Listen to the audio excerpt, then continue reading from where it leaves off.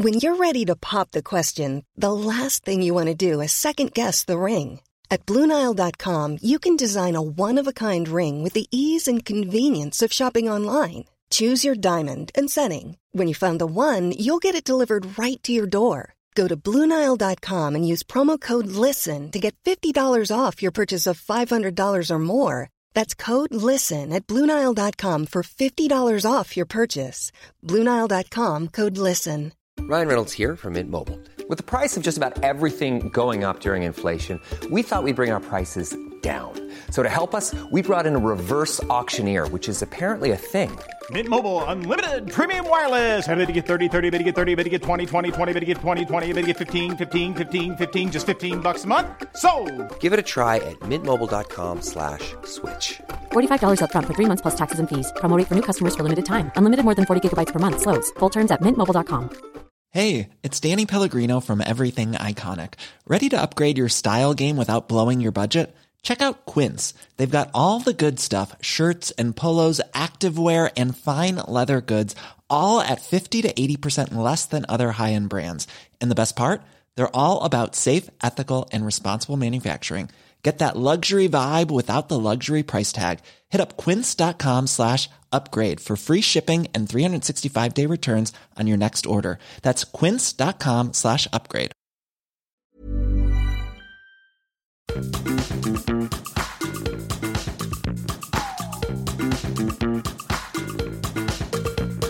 This is Reasons to be Cheerful with Ed Miliband and Jeff Lloyd. Well, hello. Hello, how are you? Good, and we should tell people about our evening. Well, it's the strangest thing. So we're not currently in the same room, we're recording remotely, but the other night I went to an event at Abbey Road Studios. Yeah. It was hosted by Universal Music. There was a bit of discussion, there were some musical performances, there was a young man called Dupree McCoy, a singer called Olivia Dean. It was great. And then as soon as the performances finished, somebody said to me, "Have you seen that? Ed is here." I said, "What?" They said, "Yeah, Ed's here, but I think he's just left. He had his head in his phone." And I said, "Are you sure? I mean, this makes no sense. Why would Ed be here?" And then my friend John, who'd organised the event, he showed me a text message that he'd received from the security saying, "There's an Edward Miliband at reception. He's not on the guest list. Should I let him in?" I must be on one of their invitation lists, so I thought I'd pop in, support the music industry. And well, it was a lovely thing. And then as soon as I found out you were there, I felt slightly aggrieved and thought, why didn't he invite me?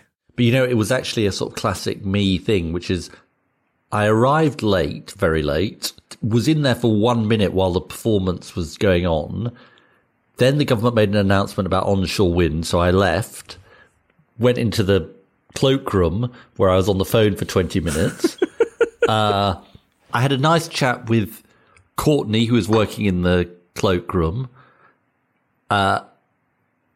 She was very nice. Sometimes I listen to politicians being interviewed and I hear a journalist ask a question and then they answer as if they've been asked a completely different question. I seem to remember at the start of all that, I said, I felt a little upset that you hadn't invited me. Well, let me tell you, Jeff, I'm really glad that you've asked me that question.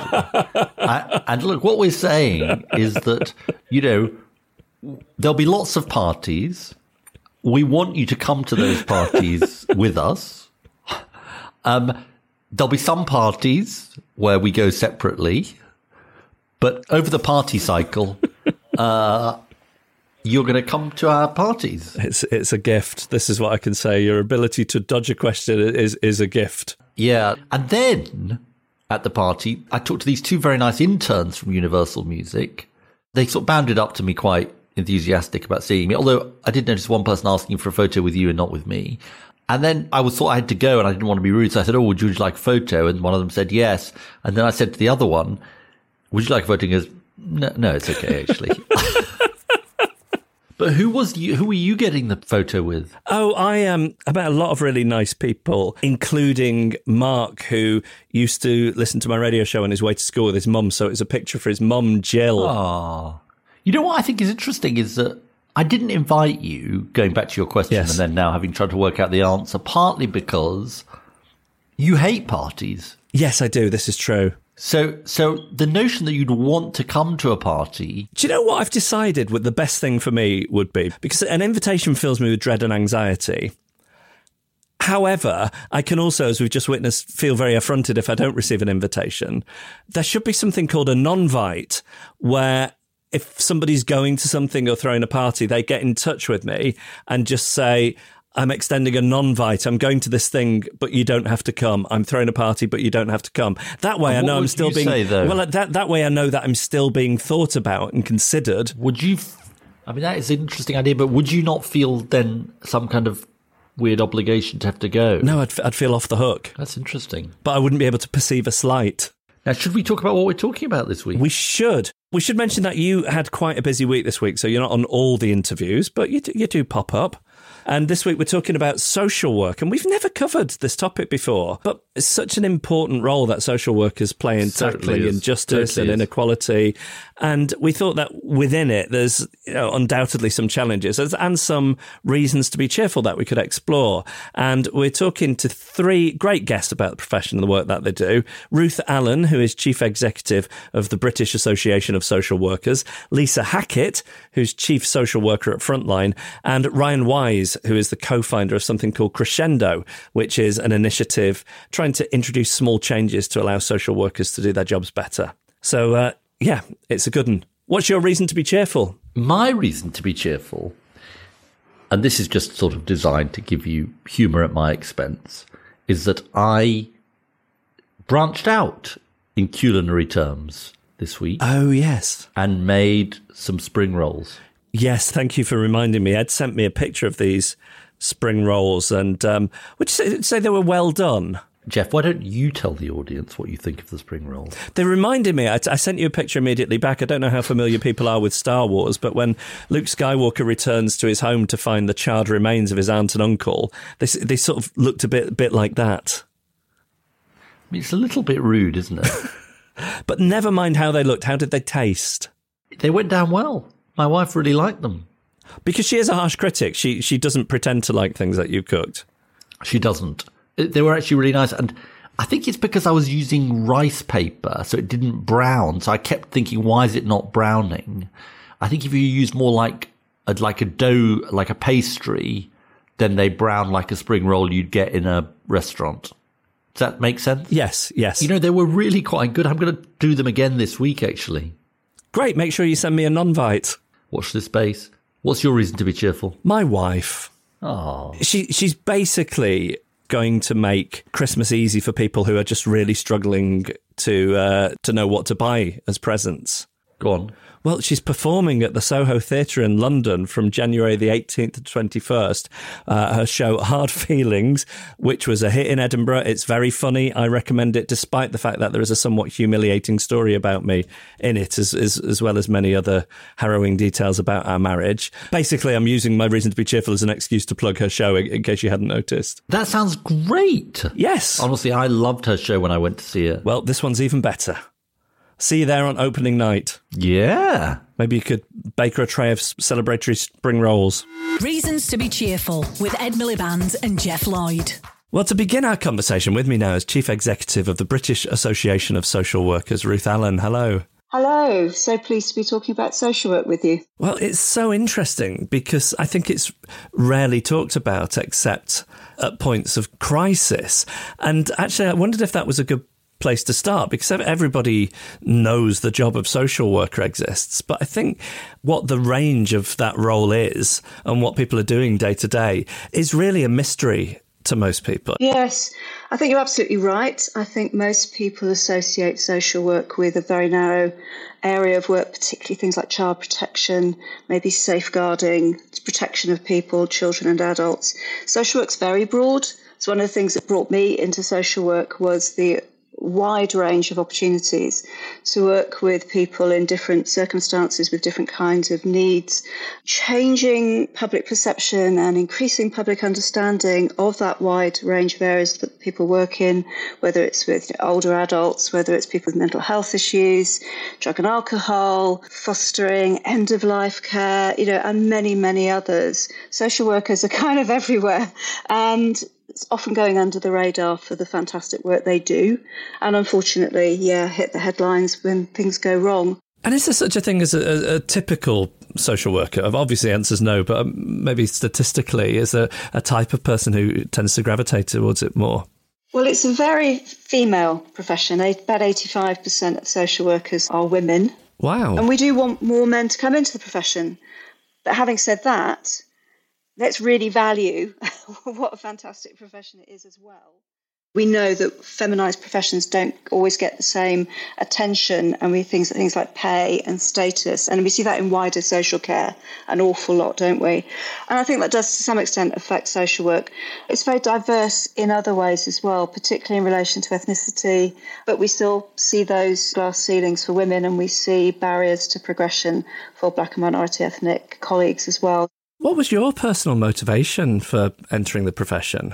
Social work was suggested to me, actually, in school by a careers advisor when I was 16, and I rejected it completely at the time, thinking, no, this wasn't for me. I told the careers advisor that I wanted to do something that was related to kind of social change, social justice. I was quite kind of political, and I didn't think social work would really allow me to do that, because I saw it as that like individual going into people's private space, probably stereotypes in my head of it being kind of a bit sort of interfering in people's lives. And it was only later, after a slightly circuitous route, after I'd done a first degree and had a consideration of what I was going to do, that I realised that actually social work would allow me to bring social justice ideas into practice, and it would combine the interpersonal skills and knowledge that you gain with being able to really work on some of those sort of structural issues that create the problems that people face and help to address them at an individual level. But also there's this thing called macro social work, which is where, social workers get involved in things at a policy level or a political level as well. And it became apparent to me that I could really get involved in all of that. And what's the balance between the amount of time a social worker's role is interventionist versus the times when access is sought by a member of the public? It's a good question. So I think that one of the problems that we have seen is an increasing focus on social work for statutory intervention reasons. So when things are going really awry, when there's a serious concern, and maybe that family or that individual has not had as much early help as they might have had. The extent to which social work is defined by interventions in people's minds is part of the problem that we have. So it's not that the system is set up more for intervention, it's that the public perceive it more in that way. I think the system has become more and more set up for intervention. If you mean by intervention where social workers need to go in, maybe with other professionals as well, because there's a really significant problem that's arisen. If you have a system that is underfunded all the way along the pathway, then it's the crisis parts that retain the funding because they're the statutory bits of work that need to be done. And potentially more people getting into crisis if they're not getting earlier help. And then what people experience is social workers being those intervening people. So it's not just a perception issue, it is a system issue as well. But we've got fantastic models for early support now, fantastic ways of providing early support. And, I'm always just so impressed by all the social workers I meet at all points in their career who are continuously and persistently excited by what they do, feel really rewarded by it, and are really committed to doing as much as possible in that prevention space, in stopping things getting worse, trying to stop things happening again. That's the things that really motivate people. What I'm struck by is what a complex role it is and requires so many different skills. Is burnout a problem? Burnout is definitely a problem for social work overall. We have got a lot better about talking to each other and to ourselves about self-care. Our own research shows that people report long additional unpaid hours. We know that there's reasons why people do that for their commitment and their sense of, determination to see things through. But actually that leads to burnout. And it's not just about stress, it's about how stress is then handled, and it's about the support you then get, because it's a stressful occupation. That goes without saying in places. One of the things that social workers always say in any survey is how much they value their colleagues. and the peer support that they get. So there's a strong sense of community can really help with that. But we need to do more because we don't want experienced people leaving the profession. We need to keep that wisdom and knowledge. What are the things, aside from money, which of course is always the big thing, but what are the things that tie social workers' hands behind their backs in their ability to be effective? It's hard to do social work if you're in an environment where the culture and the management doesn't really encourage you to build good working relationships. So the things that get in the way are over-bureaucratisation, not having enough time, not just having enough resources, but not having enough time to spend with people to make that really meaningful intervention as early as possible, which might actually then prevent things going wrong in the longer term. And it's not just about money, because actually if a system's very focused on crisis intervention, late stage interventions, that's expensive. So there's a lot of money that is going into that. We would like to see more investment, further upstream, absolutely. But it's the lack of the preventive resources. So if you can't organise better housing, if you can't organise this community support because the local charities have closed down or they're too stretched, those are the sorts of things that really interfere with social workers being able to do all that they want to do to build support around people. Internationally, where do you see a different approach that you like some aspects of? I think in a number of European countries, you see generally a stronger sort of social support, if you like, for social work, and social workers being more embedded in earlier kinds of help and embedded in communities and being more, not exactly as a universal service, but being more available at earlier points. I was hearing from the General Secretary of the International Federation of Social Workers recently about social workers in Myanmar, working kind of undercover to work with people who are disabled, people who had the sorts of needs that social workers need to address, but having to do it kind of undercover because they were working in ways which the regime didn't appreciate and saw them as protecting, supporting people's rights, maybe of minorities, and literally having to go undercover. That's not where we want to be.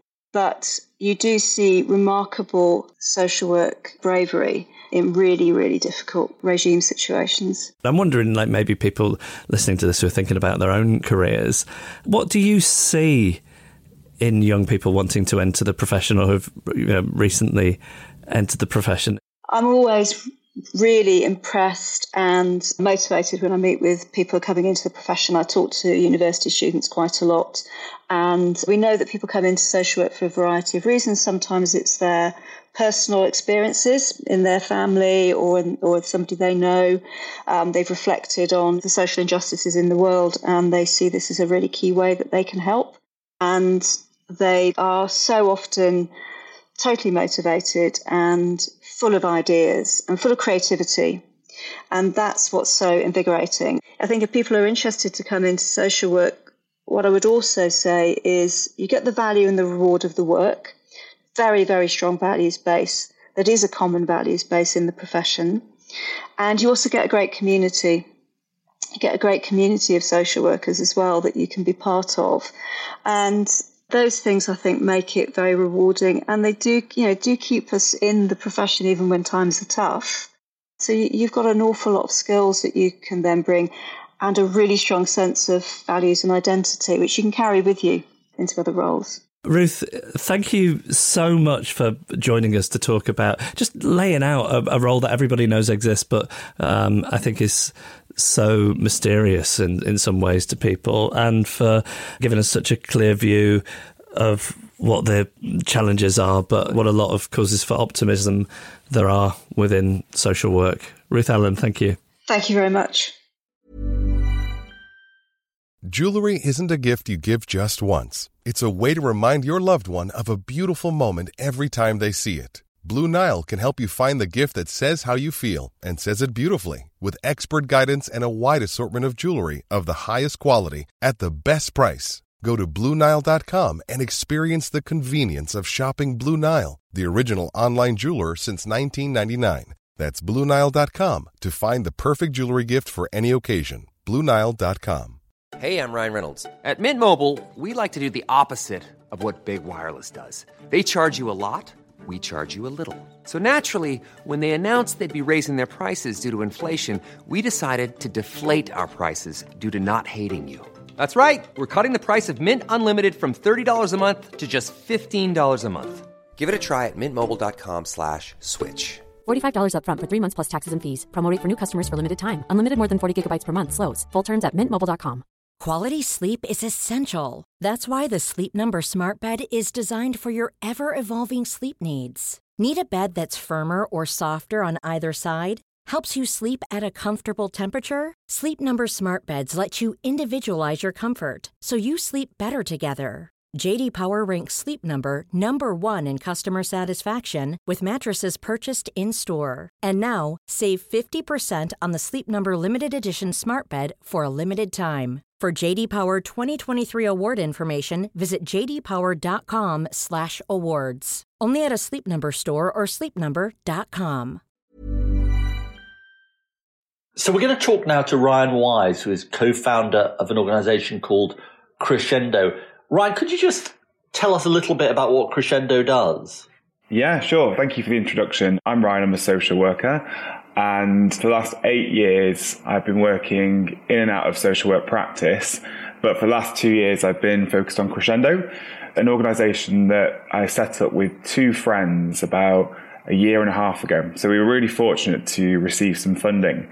I suppose the one principle behind it is doing something to enable excellent social work to thrive. And what I mean by that is relationship-based social work.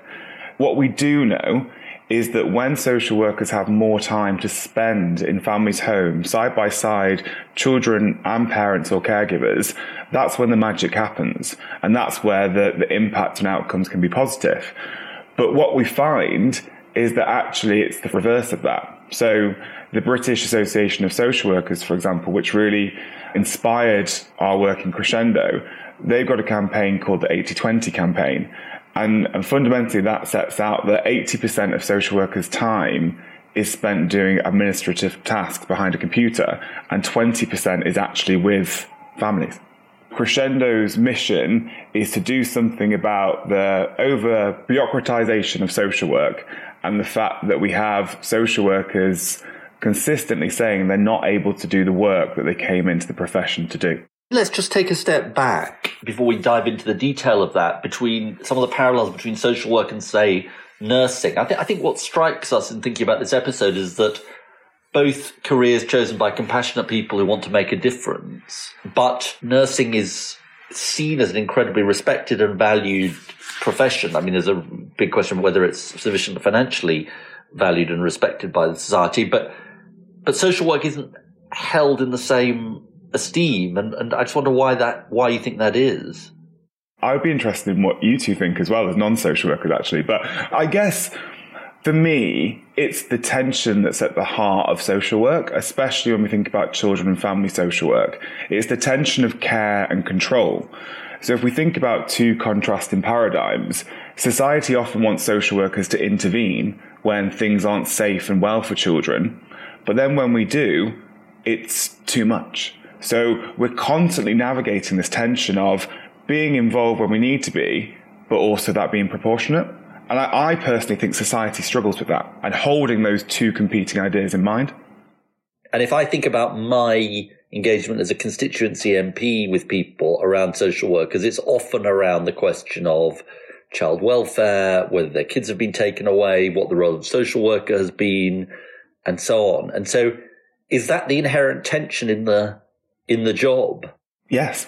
To put it bluntly, yes, I suppose. And it's interesting because of late, we've had a massive review of the whole system, the independent children's care review, into how the system is functioning. And they proposed quite an interesting idea that when things get to a certain level, so a child protection level, you actually have another social worker join the system. So on a more kind of lower level of risk and more to do with welfare and support, you'd have one social worker and one that becomes involved when there are protection issues. And that's, for me, the reason for that was because the context changes when the risk changes and the relationship changes. So you might be supporting someone, but then you have to have conversations about, actually, I don't think this is good enough or safe enough for your children. And parents, understandably, find that hard to kind of make sense of. So it's an interesting idea to bring in. We'll see if it actually happens. I suppose on that as well, if you're dealing with a medical professional, you're putting yourself in the hands of their expertise, whereas I guess people often feel that they know more about their own family and their own family dynamics. Indeed. And what we try and do, especially in the way that I've been taught, is we try to act in a way that positions people as experts in their own lives. But again, the contradiction is that we might have to use our power in a way that families disagree with. So we can spend time being skillful with how we navigate relationships, but at the end of the day, we can make choices or recommendations that families disagree with.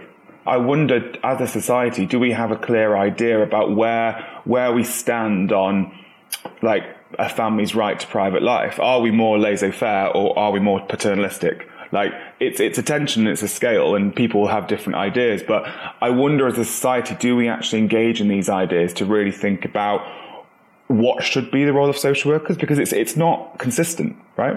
People say we're overly interventionist and some say we're not. And then it changes with governments and different politicians as well.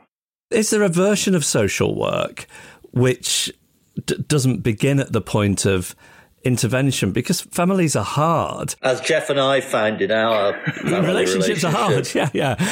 Is there a version of it? Honestly, he gets on my nerves so much. that supports families and builds techniques and strategies before the point of intervention, before the crisis point? 100%. And that's, I think I've inadvertently kind of played to a narrative here that we only become involved when things are at a point of high risk. And that is not the case. That a lot of our work is kind of trying to intervene early.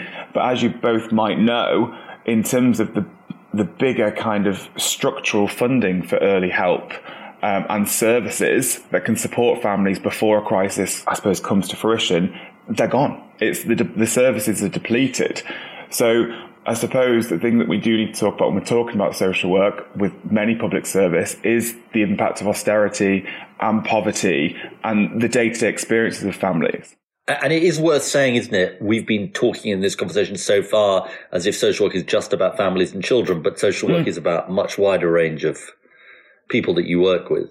Yes, exactly. So my specialism is children and families, but we work in a number of different contexts and settings with older adults, those with mental health difficulties or just need support. So social work is a varied discipline. So let's talk a little bit about Crescendo. You just talked about the difficulties of austerity. Is Crescendo in some way papering over those cracks? I'm glad you asked that, because it is a fair critique. I think you can hold two competing ideas in mind. One, that there needs to be fundamental structural change. But two, that doesn't mean we shouldn't do something in the meantime. So how we position our work is that it sits between full system change and no change at all. So it's about doing something to chip away at those barriers that prevent excellent social work. And what does that look like in practice? Can you tell us about some of the changes you've been able to make by working with social workers? Yeah, definitely. So we've been in a pilot for the last year, and we've worked with 3 local authorities with their children and families social work departments. And we developed this approach called Small Changes, which works with teams of social workers to think about what are those big barriers that get in your way from you actually wanting to do the work that you want to do. So you can imagine we have IT systems, masses of emails, all these big chunky barriers that kind of often seem quite overwhelming. And we borrow an idea around 15% solutions. I don't know if you've heard of it, but this idea of that if we were not trying to address this and become completely overwhelmed, if we were to do something like 15% or something small to chip away at this, what might that look like? And what we've actually found is when you make change a bit more manageable, and it's led by social workers in terms of what are you experiencing day to day, and it comes from the bottom up, it actually can have a remarkable effect.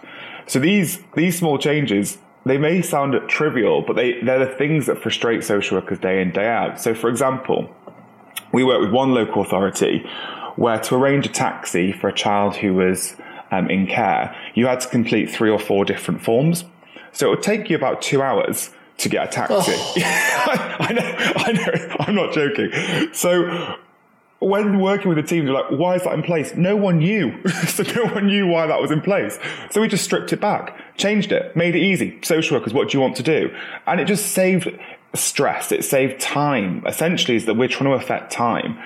And then another one, which is more bold, we were working with this specialist team that works with adolescents that are at risk of going missing or being exploited. And so their bread and butter, even more than social workers, was working with adolescents like for the majority of their time. But they were being pulled to like all these pointless meetings where they didn't actually have a say or know why they were there. So they were like, well, we're going to do this small change where on our email signatures, we say that we're not available in the afternoons because we're with young people. And they all started to do it and just also then voice it with other professionals. And they were quite firm in terms of like, no, we're not going, which I was a bit worried about, but actually it worked out quite well. And just something like that, where they like took a stand, was able to affect the work that they completed with young people. How did we get to the stage where 80% of the time is spent filling in, audit, bureaucracy and so on? It's a good question. I think there's a few different reasons. I think you've got to think about the impact of new public management in terms of kind of these ideas from the private sector coming into the public domain, where the focus has been more on performance indicators and targets, but then coupled with this idea of risk aversion. Yeah. So these big kind of national tragedies when a child dies in awful circumstances, the response is understandably to an extent one of panic or blame or what's going on. And I think the response of the system is to kind of create new layers of safety. Now, we do have a good child protection system in some respects in terms of safety, but that focus on it has kind of, in my opinion, crippled kind of social workers' autonomy. And we created all these layers of oversight and management that actually stifle social workers being able to go and do the job. So tell us a little bit about the impact that you feel Crescendo's had today and where you're going to go next. Yeah, sure. So as I said, we're in this pilot phase, and we've worked with 3 local authorities where we've created this raft of small changes. And to be honest with you, we've had some success in some areas. Others, it's kind of like that initial kind of upstart and petered out a little bit. So we're reflecting on that. But actually, in terms of our achievements, what we've actually found, and we were surprised by this finding, that it's created more connection within teams and actually had a positive impact on morale and well-being within just social workers. So interestingly, we wanted to create more time for them to do the work. We weren't aware of the fact that it would actually make them feel more connected to their jobs. We've seen a real optimism. So people have kind of said that because we're being engaged in changes and we're making things that are quite manageable, it's made us feel more positive and optimistic. So I had one social worker who, I think they said they've been working there for 20 years. She noticed that people were striking up casual conversations about small changes they wanted to make. And there was this kind of buzz around the office, which was really great to see. We're collating all of our evidence, and we're going to release it in the new year to share with the sector, to hopefully see if other people are interested in trying to make small changes, because it's hard out there, but we are passionate to know that we can do something in the meantime, hopefully. Well, look, Ryan Wise, it's really been interesting to talk to you, and I'm sure people are really interested to hear about Crescendo and the initiative you're taking. Thanks so much for joining us. No worries. Thank you for having me. With us now is Lisa Hackett, who is Chief Social Worker at Frontline, which is the UK's largest social work charity. Hello, Lisa. Hi, Jeff. Hi. Good to be here. Well, I'm really interested to talk to you, and I thought a good place to start might be your story, your personal connection with social work, which led you into this line of work. Yeah, more than happy to talk through that. I'd probably start by saying, Jeff, that social work's actually always been part of my life. I was adopted in the 70s. Me too. Wow, that's something we could catch up on. Yes. And yeah, so I was adopted with my twin brother. And I guess this has definitely been a motivation, because I think what that experience did was it helped me to understand that what distinguishes those that kind of need social work support and intervention from those that don't is usually just circumstances. And I think that on that basis, therefore, there's very little that actually separates us from the children and families that we work with. What age were you adopted at? We were children. It's all a bit hazy. I'm not sure about you because... Well, I was a tiny baby, so there was no social work presence really in my life. And only quite recently... My mum died and I was looking through her things and I found the piece of paper that social services gave her, and it was like one typed side of A4. Here's what you do with an adopted kid. Good luck. And I was quite amazed at that, really. And I imagine the situation's extremely different now. It's very, very different now. And like you, same sort of experience, very scant information about birth family. And I think that our parents weren't really prepared for what it feels like to adopt children and the realities of some of those feelings and working them through. So I'm pleased to say that things have definitely changed for sure. Yeah. And then sort of that understanding led to you becoming a social worker, and you've worked in many different areas of the role.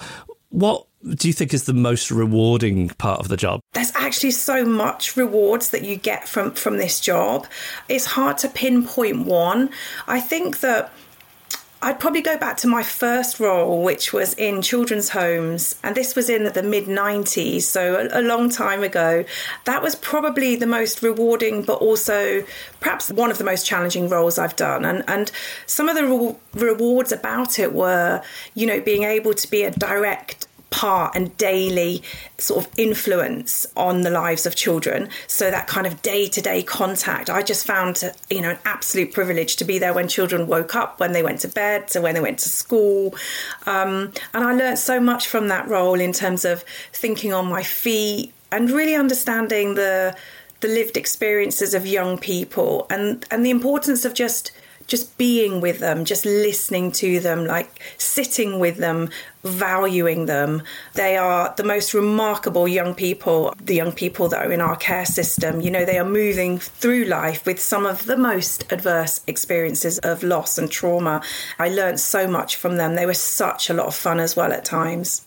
You've worked as a lecturer in social work, and I wondered about the underlying principles of the job. So just to compare it with education, for example, something I'll often hear is we've got an education system that teaches kids like lists of kings and queens, which doesn't necessarily equip them for what life will be like. Are the principles that underpin social work the right ones for today? I think so. I think broadly, we learn and acquire new knowledge all the time. The Equality Act is an example of that. The protected characteristics, we didn't have them before 2010. But by and large, I think that the principles for social work education and training are pretty sound. I think that we can't divorce theory from the day-to-day task of social work. Social work, it doesn't just require empathy and compassion, commitment, that absolutely needs that. But it also requires technical skills. If you're working with a young person who is at risk, say, of exploitation, you need to be able to draw on theory to inform your thinking. And that might be attachment theory, it might be trauma-informed practice. And you also need to understand contextual factors. So what causes vulnerabilities in a child? Because it's not inherent to that child. And often that's things like poverty, it's parental mental ill health. And that's compounded by structural barriers, thinking of racism, one's ability, gender, identity, sexuality, and how all those things contribute to vulnerabilities. And I think what social work education does really well is give language to social justice and the importance of it and values and behaviours. We should talk about the way in which high-profile, tragic cases in children's social work obviously make headlines. And I guess it makes social work a less attractive profession and also perhaps makes people more likely to leave the profession. I don't want to say that the tragedies aren't a thing, because clearly they are, but today we're talking about the profession itself. Can you talk to us about the ways in which those are handled? Personally, I think that's something that we could all do. All of us as working in the social care sector, we could all do better. and we could try and move this forward in terms of the public perception of social workers when, things do go wrong with children. And it's an absolute tragedy when that does happen. And I can tell you now, there'll be no social worker up and down the country that hasn't grieved for those children we've heard about during the last year, that doesn't feel it acutely. People come into the profession to work with, support and protect children. So when it goes wrong, it is deeply painful. Obviously not as painful as for the families of those children, but it's something that social workers will grapple with. And for me, I think that the sector needs to be more vocal in championing social workers and the work they do. There are so many children that are benefiting from and experiencing great social work. We clapped during the pandemic, and I did, for the NHS, and I think that was so needed and deserved. But I often think, where is that applause for social workers, who during the pandemic were working and had so many more families that needed support and intervention. So I think that that's definitely something as a sector that we need to work on, shifting this kind of public perception, because social workers do the most amazing work. It's work that keeps, in the main, children and adults safe. It's work that privileges keeping families together where possible. And social workers they're the voice for those people in society that often are perceived as problematic, as difficult. And I think it's a measure of our society how we treat those that have the least or the littlest or are coming up the last. And for me, on that basis, social workers and the sector is an absolute powerhouse for good and for social justice. And we should be speaking a truth about that. It should be something quite beautiful that we have decided as a society that there's this institution in place that provides support. But too often I think people think I've failed as a member of that society if I need that support in the way they don't with other services, perhaps. Yeah, definitely. I think that there's that stigma around having a social worker. What will people think? How will I explain that to people? Or it means something negative. And really, in many cases, it means something positive. It means accessing help. It means accessing support. It means getting resources for your family. It might mean the difference of your family staying together. That the outcomes can be so brilliant. Is social work something you look at how it's done internationally and learn lessons? Is there a utopia of social work? I think that for all, we do have problems with our social work system. Sometimes,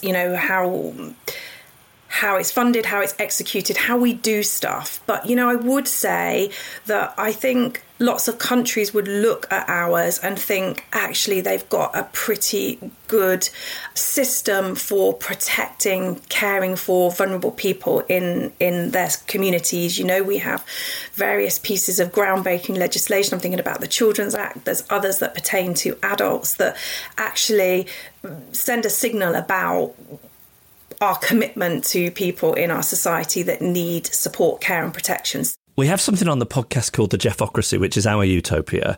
If we appointed you the government's chief social worker, what is the first thing you would do on day one? I would pull together a group of sector leaders, directors of children's services, people with lived experience, to really focus on how we change the perception. For me, I think there's something around how we shift perception of social work and how we make it more of an inviting profession. We help the public understand it more. And I suppose the other thing that I'm really passionate about is the outcomes for children in our care system. It's where I started as a child, as a baby, and it's where my first job was.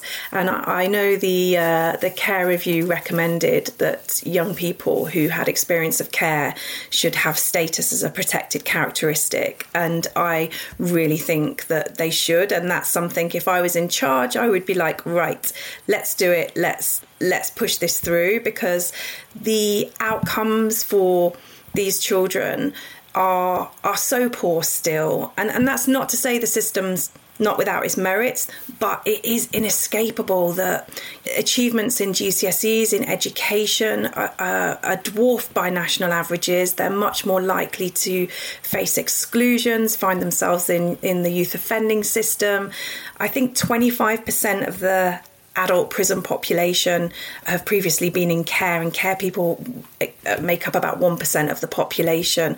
So the odds are stacked against them. Let's aim higher. Let's invest in these children. They should feel like they belong, that they belong to us. These children are our children. Lisa, you're a great advocate for social work, and it's been so interesting to talk to you. Lisa Hackett, thank you so much. Oh, thank you, Jeff. Well, I'm slightly in the dark here because I only did one of the interviews. What did you think? Well, I really enjoyed it. I'm so glad that we did the episode. There's no getting away from the fact that it is a difficult profession, and it sounds like the amount of time spent doing paperwork and process is way out of kilter. It seems like some of the systems need modernising. It seems like it's under-resourced. So there are undoubtedly problems, and not least that in terms of the public, it's a bit like, as I said, only hearing about doctors or people in the medical profession when there's a malpractice suit. You don't really hear about the work that happens every day. And I just think we should be better at telling people about it. Basically telling people life's hard, and there is this service that we've created as a society to help you through it, instead of it seeming like you've failed as a member of society and we're going to step in and intervene. That's really good, Jeff. That's really good. I really like that. It's something to be really proud of, that it exists. Yeah, I really like the way you described that. I think it's quite a heroic job, actually. Yeah, and when you listen to what it entails, the skill set and the knowledge base, it asks a lot of people. With a lot of blame to be apportioned if things go wrong. Yeah. It feels like social workers get the blame if it goes wrong and don't get any of the credit if it goes right. Exactly. Send us your ideas or suggest a guest for a future episode. Email reasons@cheerfulpodcast.com. Find us on Facebook or tweet @cheerfulpodcast. Ho ho ho, we're in the outro ho ho. We are in the outro ho ho ho. Ho ho ho, the outro ho ho. Ho ho ho, outro ho ho ho, yes, of course. Speaking of which, have your boys had Christmas concerts? Yes, well, actually, it's funny you should say that because my kid's school has an orchestra attached to it because it was an orchestra that lost its premises and is now attached to the school. And they turned the school gym into essentially a sort of, I think you might call it a nightclub, Jeff. Oh, you would have been in your element then. Well, okay, no need to be sarcastic. It was honestly absolutely amazing. They had the orchestra playing. You know, typically, they don't have orchestras in nightclubs. You have been in a nightclub, haven't you? Well, you know, what do you think happens in nightclubs? I'd use the term loosely. Nightclub is probably wrong. Speakeasy? Oh, are you thinking like a 1920s nightclub? Yeah, I'm very 1920s. Honestly, it was absolutely brilliant. Anyway. Well, that's completely upstaged anything I might have been able to tell you about Eugene bellowing out White Christmas and Santa Claus is coming to town. Well, that's important. That's important. One of the dads behind me was singing along, and he was going a bit too big on the vocal ad-libs. Yeah. I think he's listened to the Bruce Springsteen version a few too many times. I think it's good to be creative. I think he was pulling focus away from the children. I added some tasteful harmonies here and there, but don't want to overdo it, do you? No, you don't. Should we thank our guests? Let's thank our guests. Thanks to Ruth Allen, Lisa Hackett and Ryan Wise. Emma Corsham is our audio producer. Rachel Barmer produces the content, supported by Joe Kenyon at Goldfish. Gail Lofthouse is our announcer. James Deacon made our idents. Ed Seed composed the music. And our artwork was designed by Henry Cole. He's been Ed Miliband. He's been Jeff Lloyd. And these have been Reasons to be Cheerful.